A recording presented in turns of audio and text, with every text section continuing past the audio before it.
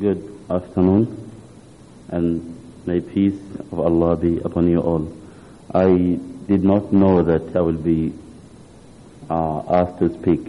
I told my friend Kisun that I will be just coming to listen what is the presentation, because I don't know much about sexual orientations, and I hear all of these words, homosexual, heterosexual. I don't know what does it mean. I asked him to explain to me about these words.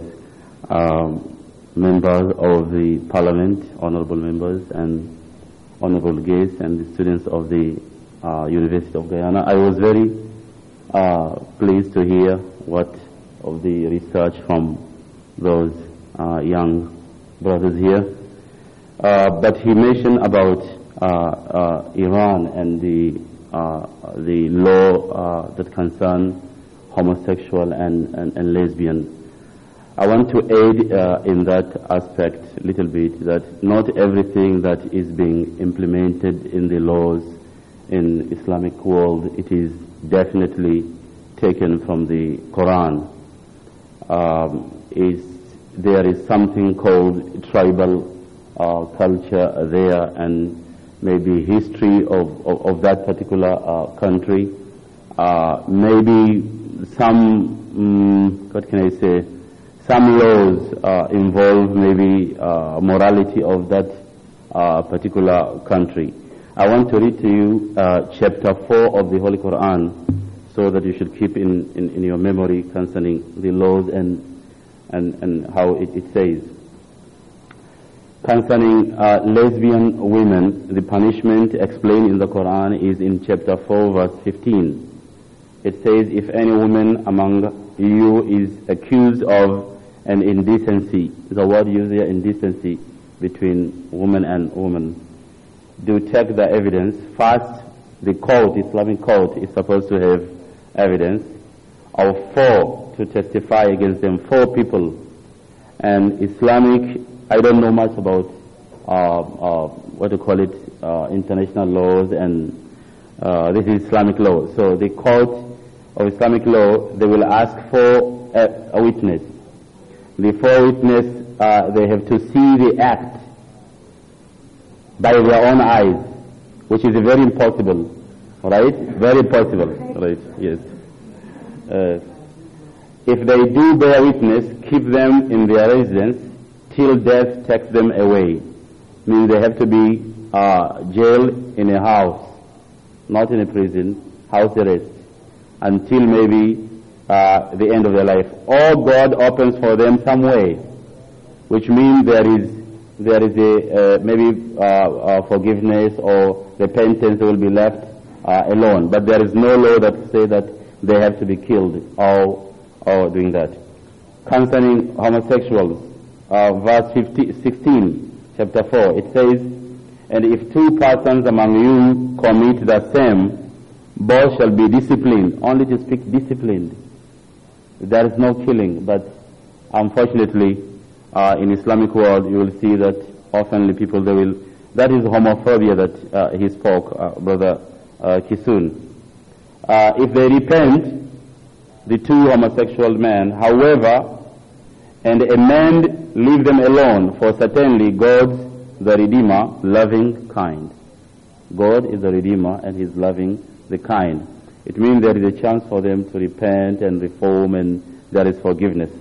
There is no such evidence. But in Islamic world, like in maybe Saudi Arabia, if somebody was caught, they will tie his hand at the back. On Friday, maybe afternoon, somebody will come with a sword and he just take away the head. I don't see this punishment in the Holy Quran. So probably it will be from the tribal customs or whatever they do. Concerning maybe the fault of adultery, it is said in chapter 24, 100 lashes for fornicator or adulterer, not for lesbian. It doesn't state at all about lesbianism. I want to join those who support that maybe the government of Guyana should consider to give the rights to sexual minority, not because I endorse the act, because we have to ask ourselves, if we want to build a religious government or religious state in Guyana, or we want to continue to have a secular state which abide with international laws and submit itself with these norms of the modern world. If that is the case, then there is no objection if we give them the laws. I remember to read something in the internet 1 year ago in Austria, Vienna. They had a exhibition of pictures, I don't call it art work, and they portray Jesus to be a homosexual man in that exhibition. And there was a lot of problem there. But the person who was an owner of that exhibition, he defended himself by reading Galatians 3 verse 13. So, as you have said, religions have a lot of things to do in swinging our minds, putting us in some kind of nature that it is not necessary that we can do it. It says, Galatians 3 verse 13, it says, Christ redeemed us from the curse of law, for he was made a curse. For it is written, anyone who has been hanged on the tree is a curse of God. For if there is no law, there is no transgression. He caught this. He said, what Jesus wants theologically is to redeem every one of us from the bondage of law. And that is how, if you are good Christians, you believe that Jesus redeemed every one of us from the bondage of law. So there is no law whatsoever after the crucifixion of the Lord. That's how he said. So if there is no law, I do not know how comes all of these things are coming today. That you are forcing the government, the parliament, that church is saying that, the Bible is saying that, God destroy the Sodom and Gomorrah. It can happen. If you are true religious people, you are real Christians, I believe that we have to collect what we deduct from what really theological expression of the Bible. As for the Islamic point of view, Islamic law was not completed one at a time. It was there was a gradual implementation of Islamic law. When Muhammad came and he preached Islam, the women were going like here you have in Guyana, but gradually people, they want to pick up their customs, and Islam did not go against the custom of the people. It allowed to grow with the custom of the people. So there was no, let us say, force in that particular thing. It was a gradual evolutionary laws, not revolutionary laws. So as far as homosexual is concerned, in Islamic world, they are so oppressed, and it is very hard for anyone of homosexual to claim. Maybe in Egypt, many of them have been beaten in the street, maybe killed, which is contrary to Islamic law. You are not supposed to go and just kill somebody because he is homosexual. Recently, maybe 1 year and a half, for those who like to surf in the internet, you have a website of the gays and homosexual Muslims. That I was very surprised to, because they are so oppressed that they found themselves, their voice has to be heard. The only way that they could bring their voice out is to go through the internet. So they have a website they call alfatiha.com, alfatihah.com, Al-Fatiha. If you go there, you can see.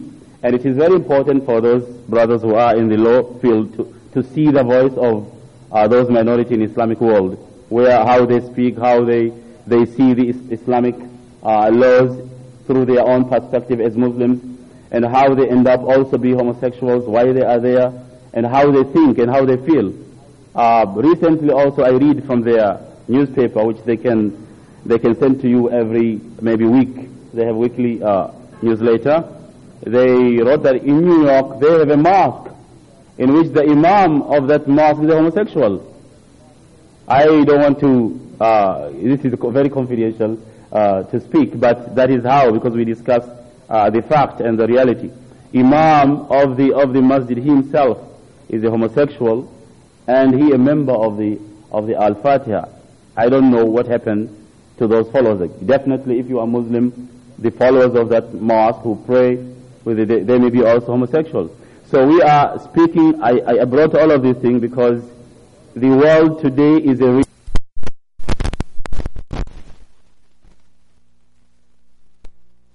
real world, not like yesterday. That something can happen in South Africa, nobody knows here. Something can happen in Tanzania, nobody knows here. Something can happen in other countries, nobody knows. But the world now is so small. In such a way, all of us, we need each other. All of us, we must, we are there, all of us. It's like a small global village, as you know. So we cannot hide these facts anymore.